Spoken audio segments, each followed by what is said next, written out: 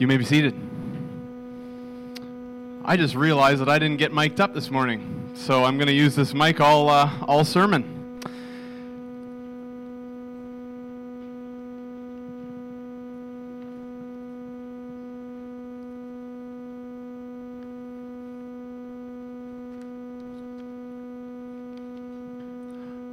According to Greek mythology, Narcissus was a man who had achieved the perfection of beauty. People were obsessed with his appearance. Legend has it that women would run after him and beg to have him, and when they couldn't, they would actually kill themselves. Legend has it. And Narcissus was so arrogant that he looked down on these groupies with disdain. Now, when the goddess of revenge, Nemesis, heard about this, she decided to punish Narcissus. So how would she destroy this beautiful, arrogant man? Her tactic was subtle but deadly. On a day when Narcissus was hunting and was parched and thirsty, she led him to a pool, and after he'd had his fill of water, she encouraged him to look at his reflection in the water. Once he discovered how beautiful he was, he couldn't stop staring at himself for the rest of his life. And rather than filling him with happiness and satisfaction, this actually caused him to slowly despair of life itself. Because his desire for pleasure couldn't be realized with himself. And the myth has it that Narcissus couldn't find the satisfaction his heart longed for, so he committed suicide. And that was the destruction and the end of Narcissus.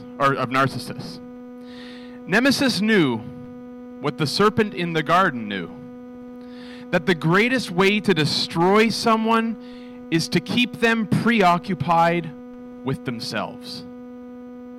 And this myth is where we get the word narcissism from. The dictionary says that to be a narcissist is to be someone who is marked by excessive admiration with oneself. To think that the world revolves around you. Do we have a problem with narcissism in our society today? It's hard to think of a word that better defines our society and our hearts, isn't it? We're obsessed with ourselves. And we're completely, shockingly unfulfilled. What are the results of self-centeredness and self-focus and excessive selfishness? Suicide rates, addiction rates, depression rates are all skyrocketing. The more we obsess with self, the further away we get from satisfaction and the closer we come to ruin. If we are to learn anything from Narcissus, the Bible, and our society today, it's this: self does not satisfy self. We were created to find satisfaction in another, in the one who is truly the perfection of beauty, the Father, Son, and Holy Spirit, the true God. And the way into this satisfaction is the way of repentance and humility. The way to find lasting pleasure is for proud narcissists like us to look away from ourselves to the God who satisfies us, to the God who actually delights in us. And this is the message of Zephaniah. Would you turn with me to Zephaniah chapter 3? Now, I know you're not all very familiar with Zephaniah. It's not the book that you would often go to, so I think we have the page number up there. I think it's 790. There we go. Zephaniah chapter 3, and as you are going to Zephaniah, let me set the scene of this book. It takes place back in 622 BC, before Christ. It takes place under the good king Josiah. And it's after the good king Josiah recovers the book of the law, and yet it's before the community renews their covenant to God. So if you're familiar with the Old Testament, you know that under the king Josiah, some wonderful things happened for the people of God. They renewed their covenant to him, and they came back to him, and it caused a widespread revival, a renewal in the community, and it was a wonderful time of joy and peace. If you want to know more about this time, you can read in 2 Kings 22 to 23. But it happens before that renewal. And Judah, at this point in time, in 622, is filled with crooked leaders and violent streets. It's very much, his contemporary was Habakkuk. So if you remember a couple of years, or maybe last year, we went through Habakkuk. It's the same time as Habakkuk, Zephaniah is prophesying in. He's preaching. And Zephaniah is saying to the people, things need to change, guys. Things have to change here, people. In chapter 1:6, this is a little bit of the landscape of the land. You hear what happens. God's people are turning their backs on him, and it says in chapter 1, verse 6, they neither seek the Lord nor inquire of him. They're unmoved when it comes to God. They don't know him, and they don't care to know him. If they don't smarten up, though, and sober up, Zephaniah is saying, you're going to be swept away into judgment, and the judgment is just around the corner. In chapter 2, verse 3, we get the central verse of this book, and it says this, seek the Lord, all you humble of the land, you who do what he commands. Seek righteousness, seek humility. Perhaps you will be sheltered on the day of the Lord's anger. My study Bible says Zephaniah motivates his audience with hope and dread as basic training for finding satisfaction in the Lord. There's hope and dread. Find satisfaction in the Lord. In chapter 3, we see beautiful promises of joy which come after judgment. At the end of this chapter, we see that God brings about worldwide change. And he satisfies his people with his presence, and he actually takes delight in his people. Now, that's something to write home about. So let's start reading Zephaniah. We're going to read from chapter 3, verse 8 to 19, so you get a picture of what's going on here, and then we're going to spend most of the morning just musing over 3:17. Zephaniah 3, verse 8. Therefore wait for me, declares the Lord, for the day when I rise up to seize the prey. For my decision is to gather nations, to assemble kingdoms, to pour out upon them my indignation, all my burning anger. For in the fire of my jealousy all the earth shall be consumed. For at that time I will change the speech of the peoples to a pure speech, that all of them may call upon the name of the Lord and serve him with one accord. Sounds like heaven. Verse 10, from beyond the rivers of Cush, modern-day Sudan, my worshipers, the daughter of my dispersed ones, shall bring my offering. On that day you shall not be put to shame because of the deeds by which you have rebelled against me. For then I would remove from your midst your proudly exalted ones, and you shall no longer be haughty in my holy mountain. Heart change. But I will leave in your midst a people humble and lowly. They shall seek refuge in the name of the Lord. Those who are left in Israel, they shall do no injustice and speak no lies, nor shall they be found in their mouths a deceitful tongue. For they shall graze and lie down, and none shall make them afraid. Sing aloud, O daughter of Zion. Shout, O Israel. Rejoice and exult with all your heart, O daughter of Jerusalem. The Lord has taken away the judgments against you. He has cleared away your enemies. The King of Israel, the Lord, is in your midst. You shall never again fear evil. On that day it shall be said to Jerusalem, fear not, O Zion. Let not your hands grow weak. The Lord your God is in your midst, a mighty one who will save. He will rejoice over you with gladness. He will quiet you by his love. He will exult over you with loud singing. I will gather those of you who mourn for the festival so that you will no longer suffer reproach. Behold, at that time I will deal with all your oppressors, and I will save the lame and gather the outcast, and I will change their shame into praise and renown in all the earth. At that time I will bring you in. At that time when I gather you together, for I will make you renown and praise among all the peoples of the earth when I restore your fortunes before your eyes, says the Lord. Let's pray. Father in heaven, we need your Holy Spirit to open our hearts to be drawn into these promises.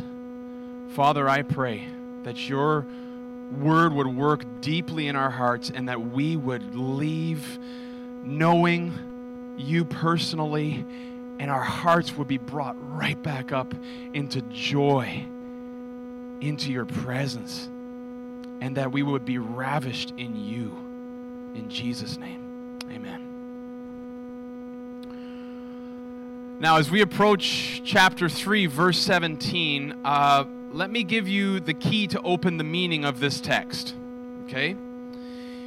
You need to see this text, since we have the whole Bible, you need to see this text through two lenses.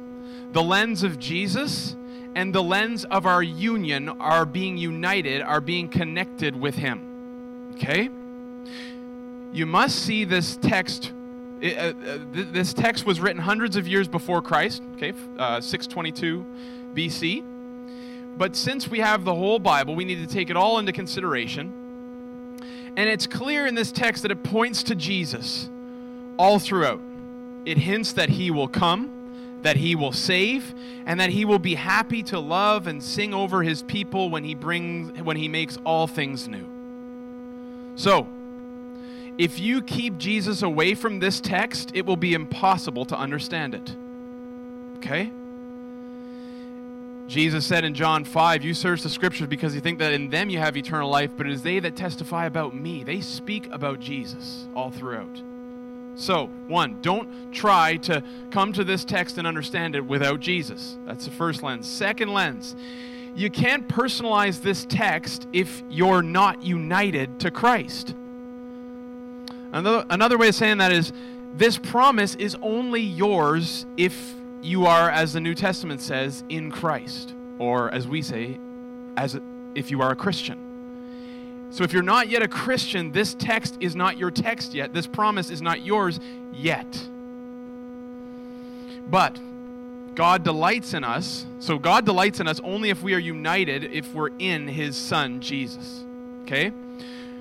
And God from eternity has delighted in his Son, and his delight flows down from his Son to everyone who is connected to him. Which is how we can say words like Jesus, which is how we can personalize words like this from Jesus.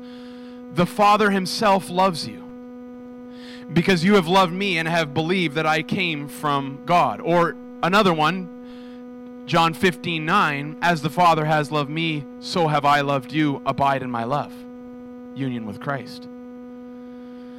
If you don't love and believe in Jesus, if you're not connected to him, God doesn't delight in you yet.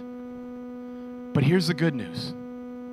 God is full of compassion, full of pity towards rebels. He pulls people into his heart through verses like these. And he loves to run after runaway rebels and grab them and fall on their neck and kiss them and sing over them when they return. So even if you're not in a relationship with Jesus, while this verse may not be yours yet, it's calling you in. Come. Come. And if you do come, God Almighty himself will delight in you, and he will satisfy your heart in his love. So there's the invitation. It's wide open. Come. Now, for those of us who call ourselves Christians, this beautiful text will challenge your faith. but for a different reason that you might expect. The reason is because, as Martin Luther said, our greatest temptation is that we don't think we have a gracious God. And how many of us really believe that God actually delights in us?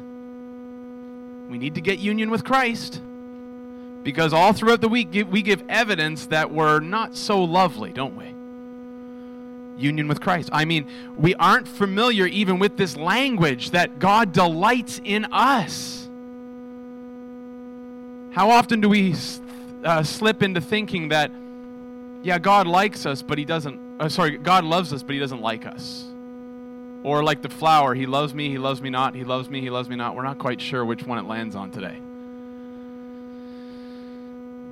And why is it that we can't hold on to these truths and we can't personalize them? I think it's because at the bottom of our hearts we're all Pharisees. We don't believe in grace. We don't believe in the free offer of the gospel, the good news of grace. So today I encourage all the Christians here to pray, Jesus, I believe, help my unbelief. Personalize these truths, bring them home. We need to come to this text with faith in Jesus and our union with Him. Then this verse will explode on us. I assure you. We need the Holy Spirit to teach us the truth that God loves us, oh yes, and He likes us, yes, and He even delights in all of His people. Now, if you've heard all this before and you're bored with this theme right now, sitting around, staring at your phones, you're likely spiritual lightweights, and this text is calling you to eat up. Listen up. Personalize this. Listen to what Michael Reeves says in his book, Rejoicing in Christ. Sometimes we find ourselves tiring of Jesus, stupidly imagining that we have seen all there is to see and used up all the pleasure there is to be had in Him. We get spiritually bored.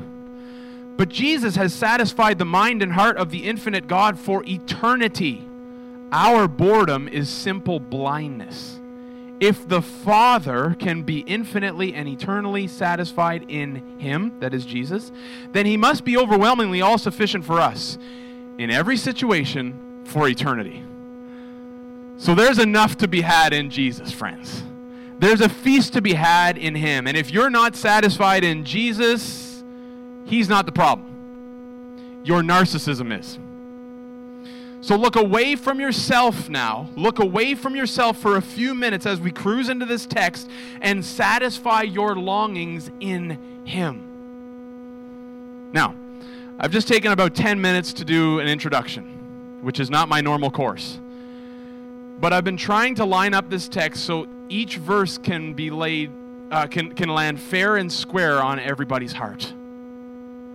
And now for the rest of this morning, my goal is simple. I want to woo you to Jesus. I want to grab your hand and put it on His heart so that you would know what it feels like for His heart to beat for you. Simple. I want to woo you to Jesus. And that'll snap the neck off your sinful pride and your narcissism. So I'm going to break this verse into 5 parts, which show the different pictures of God delighting in us. First, notice in verse 17 of Zephaniah 3 that God delights to be with us. Verse 17, the Lord your God is in your midst. In 622 BC, when this book was written, it was looking into the future when God would be with His people in a special, extraordinary way. And I think this verse is still looking into the future. And the verse says, the Lord your God. Picking up language of the covenant God who is committed to His people. The Lord is your God. In Scripture, God frequently uses the image of the marriage covenant to talk about His covenant with His people. And in the New Testament, the same image is picked up and applied to the covenant union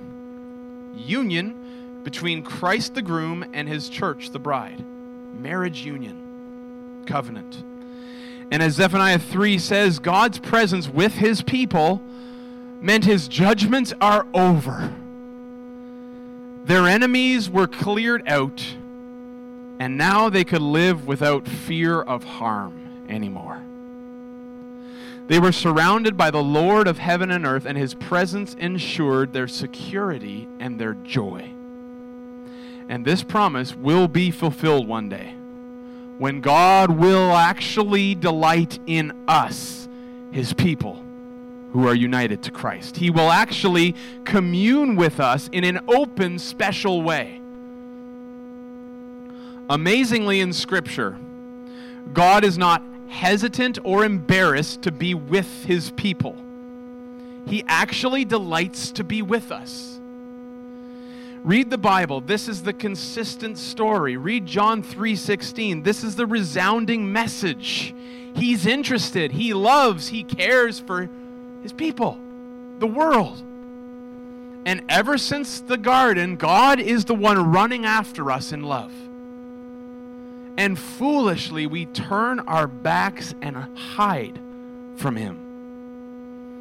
Yet the story of the Bible is a story of a beautiful king who is the perfection of beauty, who is deeply in love with his bride.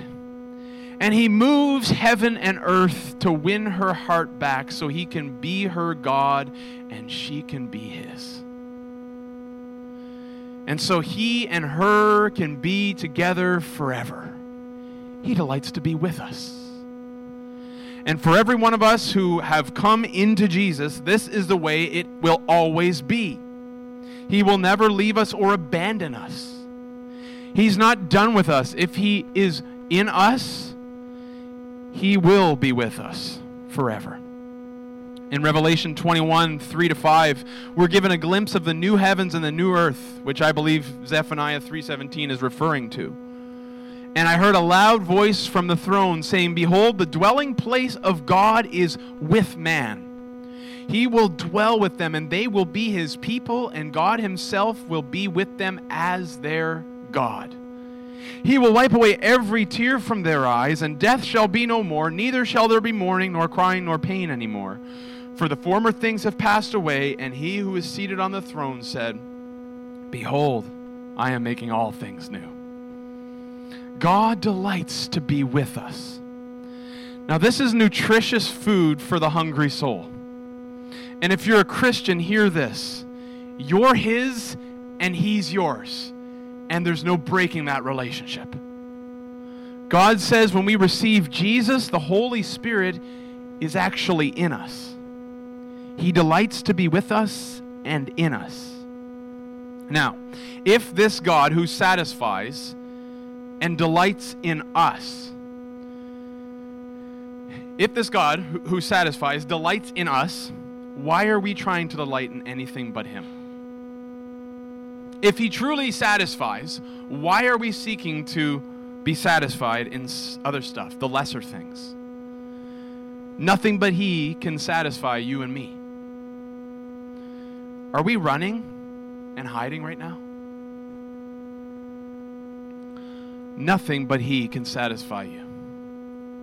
The Lord your God is with you, it says. Now, this is a very practical promise that is challenging. Listen to how Paul motivates the church in the city of Corinth to purity this way.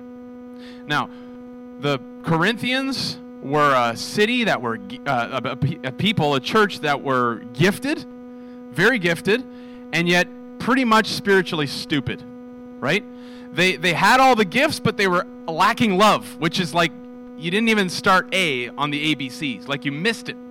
And they were just missing it all over the place. They didn't understand what it meant to be a Christian, and so Paul had these pretty severe letters to this church because they didn't understand the truth about who they were in Christ. And what does he use to encourage them to purity? Union with Christ.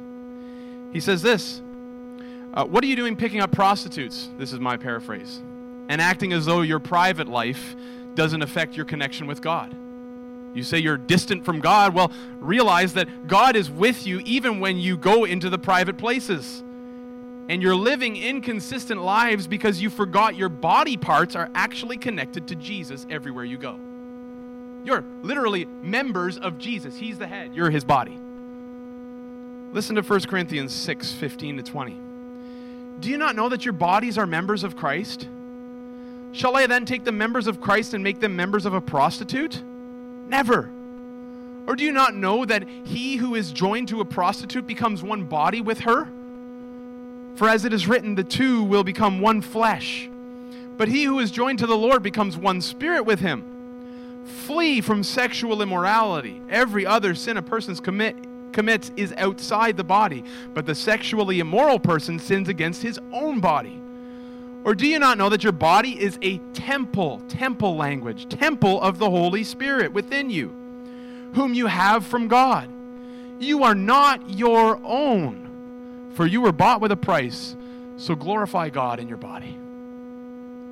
So we can see through Scripture from the garden onto the tabernacle in the wilderness, into the temple, and into Jesus Christ, and then into the Holy Spirit when he comes to be with his people.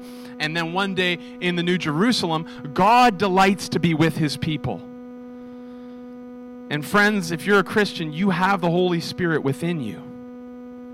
So glorify him even with your body. And as John Piper has said for decades, how do we glorify God? God is most glorified in us when we are most satisfied in him. Yes. So satisfy your hearts with more God, more him. Now moving on, God not only delights to be with us and in us, he also delights to rescue us. Look at the next part of the verse. A mighty one who will save. Now we're picking up new imagery here. We're getting hints of the battlefield, a mighty warrior. One translation calls that mighty one, a mighty warrior conquering in battle. And the word translated mighty one here, or warrior, is the Hebrew word Gibor, which alludes to one of God's names, El Gibor, right? El Gibor means the mighty God. So the mighty God will save his people. And Scripture shows that this salvation comes through an extreme, intense conflict. The rescue and victory comes through the descent of the woman, as Genesis 3:15 promised. The offspring of the woman. And this the offspring of the woman refers to Jesus, who would crush the offspring of the serpent through his death and resurrection. There would be a conflict, and he would save his people through this great, massive battle through his death and resurrection. That ultimate battle between good and evil came to the climax when Jesus crushed the powers of darkness through his cross and resurrection.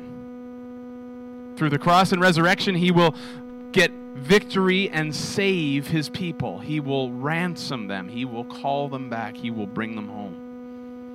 And truly, God the Father, God the Son, and God the Holy Spirit delighted in accomplishing this great rescue plan.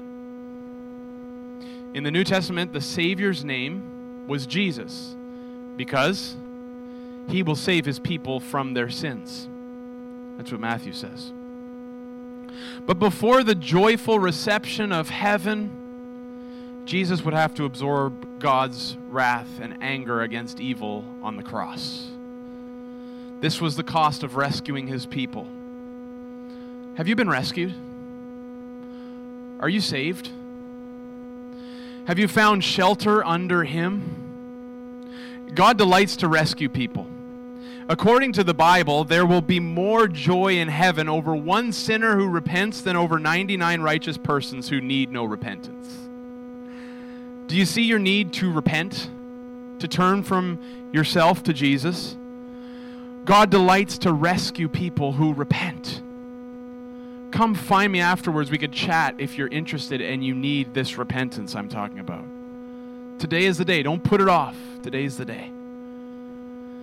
Now we move into the heart of this passage, and language will fail us very quickly here. You'll need your imaginations. You'll need to be putting on your thinking helmets, and you'll need some faith to crack this text. Look at verse 17, right in the middle, where we see that God delights in us. He will rejoice over you with gladness. Here's a promise that is yet in the future, but once again, I believe it must be understood because we're united to Christ. Okay? This picture is found in other passages as well, but the theme here is simple. God himself, now English is going to fail us here, but he joys in happiness over us. Okay, that's not great English. But he joys, he exalts, he's happy over us.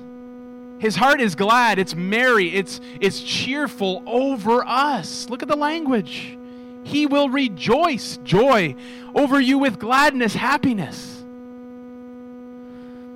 Now the same theme is reinforced by the prophet Isaiah in Isaiah chapter 62, where he says this: "The nations shall see your righteousness, and all the kings your glory, and you shall be called by a new name that the mouth of the Lord will give. You shall be a crown of beauty in the hand of the Lord, and a royal diadem in the hand of your God," like a crown.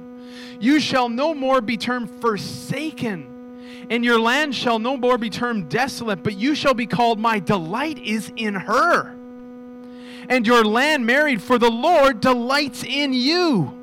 And your land shall be married, for as a young man marries a young woman," here's the picture of marriage union, "so shall your sons marry you. And as the bridegroom rejoices over the bride, so shall your God rejoice over you."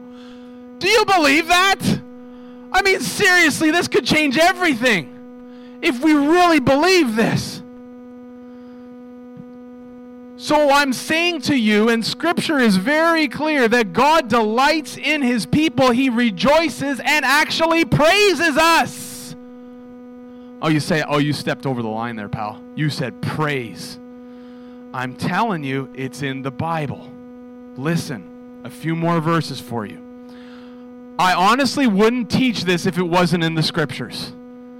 But I actually think if we get a hold of it, it could ignite our hearts and warm our hearts to such a degree that seriously some things will not matter to us anymore. Because this is true of us. Listen to Paul in 1 Corinthians 4 verse 5. "Wait until the Lord comes.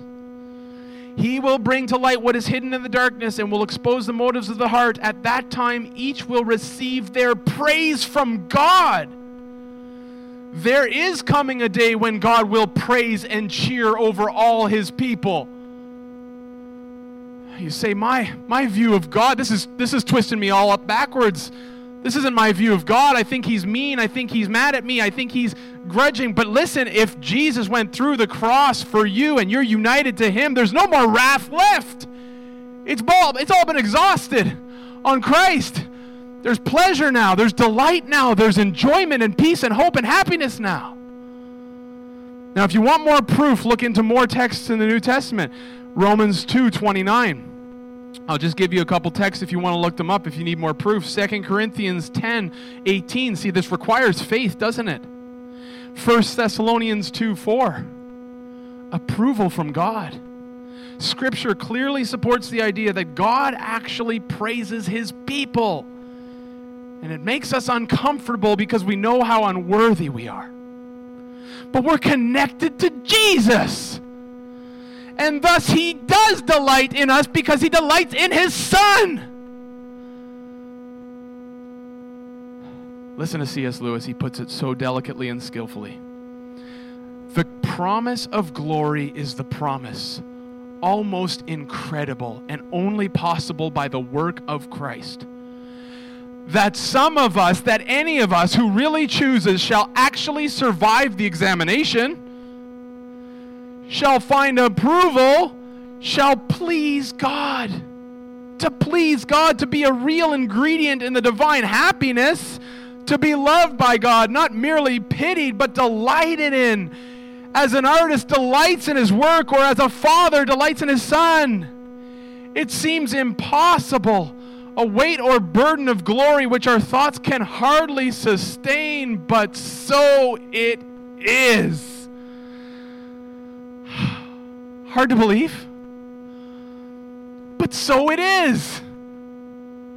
And friends, if this is true, why in the world do we lose sleep when people reject us or gossip about us or put a smear campaign out on us? Who cares? The Lord of time and space approves, praises, and rejoices over everyone who is in Jesus. So aren't you happy that you're in Jesus?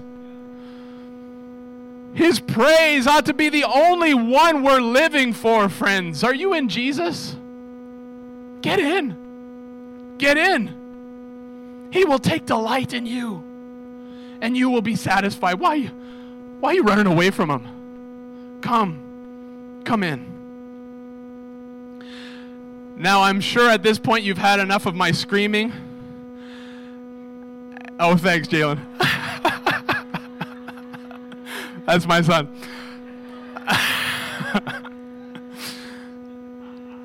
You've had enough nourishment to call it a day and go home and think about these things. But we have two more phrases to pull apart, and they are sweet. Once again, they're overwhelming. In the next phrase, we see that God delights to love us. He will quiet you by his love, or he will rest in his love. Commentators have had a hard time finding the meaning of this text. But it's hard to miss the import or the significance of this text, isn't it? There is a sense I get when I come to this verse that says, oh, this verse will turn the world upside down. Oh, this verse will change everything. He will quiet you by his love. It gives us images that our brains cannot connect. They fail. And if only our brains and our hearts could go up together and grow together, but they fail. Yet, I think every true Christian will long to know what this means. Don't you? Oh God, teach us what this means. What does it mean that you will quiet me by your love? Do you want to know? Is it that God calms and soothes us with his love? I'm not sure. Ever since I've stumbled upon this verse about 6 years ago, I've longed to know its meaning and its application for my life. I'm convinced that if this verse gets properly connected to my brain and to my heart, it'll change my parenting, it'll change my relationships, it'll change everything. If only our hearts could catch up to these words, friends. So I'm going to step aside and let the Prince of Preachers, Charles Spurgeon, explain and apply this text to our hearts. Listen to his reflections on this verse. Just this little phrase. He says this, I do not know any scripture which is more full of wonderful meaning than this. He shall rest in his love. As if our God had in his people found satisfaction. He comes to an anchorage. He has reached his desire, as when a Jacob full of love to Rachel has at length ended the years of his service and is married to his well-beloved, and his heart is at rest. So it is spoken in parable of the Lord our God. Jesus sees of the travail of his soul when his people are won to him. He has been baptized with his baptism for his church, and he is no longer straitened or distressed, for his desire is fulfilled. The Lord is content with his eternal choice, content with his loving purposes, satisfied with the love which went forth from everlasting. He is well pleased in Jesus, well pleased with all the glorious purposes which are connected with his dear Son and with those who are in him. He has a calm content in the people of his choice as he sees them in Christ. This is a good ground for our having a deep satisfaction of heart also. We are not what we would be, but then we are not what we shall be. We advance slowly, but then we advance surely. The end is secured by omnipotent grace. It is right that we should be discontented with ourselves, yet this holy restlessness should not rob us of our perfect peace in Christ Jesus. If the Lord hath rest in us, shall we not have rest in him? If he rests in his love, cannot we rest in it? Are you resting in His love? Let your heart rest in His love today. If He rests in His love, can't you rest in it? So we've explored some deep waters in this text, and now you know that this text cannot be exhausted. And we come to the final promise now that will lead us into song. But once again, you may be shocked with the extravagant language that the Bible uses. Here we see that God delights to sing over us. The end of the verse, He will exult over you with loud singing. A quick review of this book will help us to conclude here. In chapter 1, verse 7 and 8 of Zephaniah, the prophet told the people to be silent because judgment day was coming. And the Lord uses the imagery, the language of the day of the Lord, the day of the Lord's sacrifice.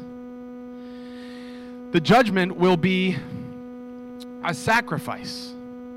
Then we fast forward to chapter 3:14, where He calls the people to sing. And now in our text, we see that God Himself is singing. He's singing over us. So we've gone from silence, and the silence has been broken, and now there's singing. We go from mourning to dancing. What happened? What gives? We've gone through the day of the Lord's sacrifice, haven't we? We've come through judgment into joy. And those who sought God in humility were sheltered from His sacrifice by His sacrifice. How? Back then, they didn't see what we know now. We see the big picture now. They didn't see it then. But today we understand. The pattern of Zephaniah is the pattern of salvation. We only enter into joy because the sacrifice of another was made. We only see God's face delighting in us because God turned His back on His Son on the cross. He poured out His soul out of anguish. He shall see, Isaiah 53 says, and His soul shall be satisfied. He made an offering. Jesus made an offering of Himself. And we only see God's face delighting in us once we've come under the shelter of Jesus Christ, who was sacrificed for us. The sacrifice was offered and judgment came down on another. As Ephesians 5:2 says, Christ loved us and gave Himself up for us, a fragrant offering and sacrifice to God. God sings over us because His anger was exhausted on His Son on the cross on the day of the Lord's sacrifice.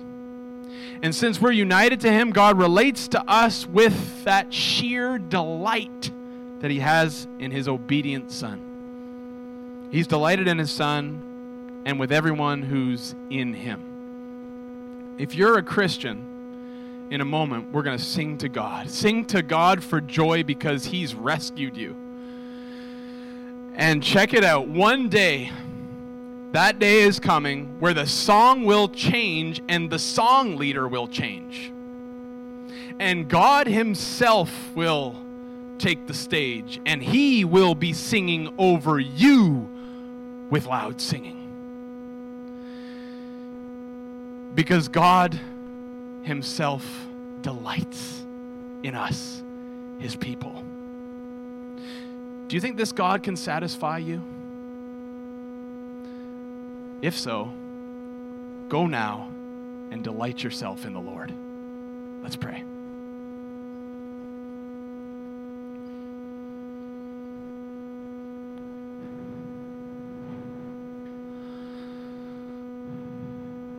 Father, your word is incredibly sweet. Too much for us to take in, Lord.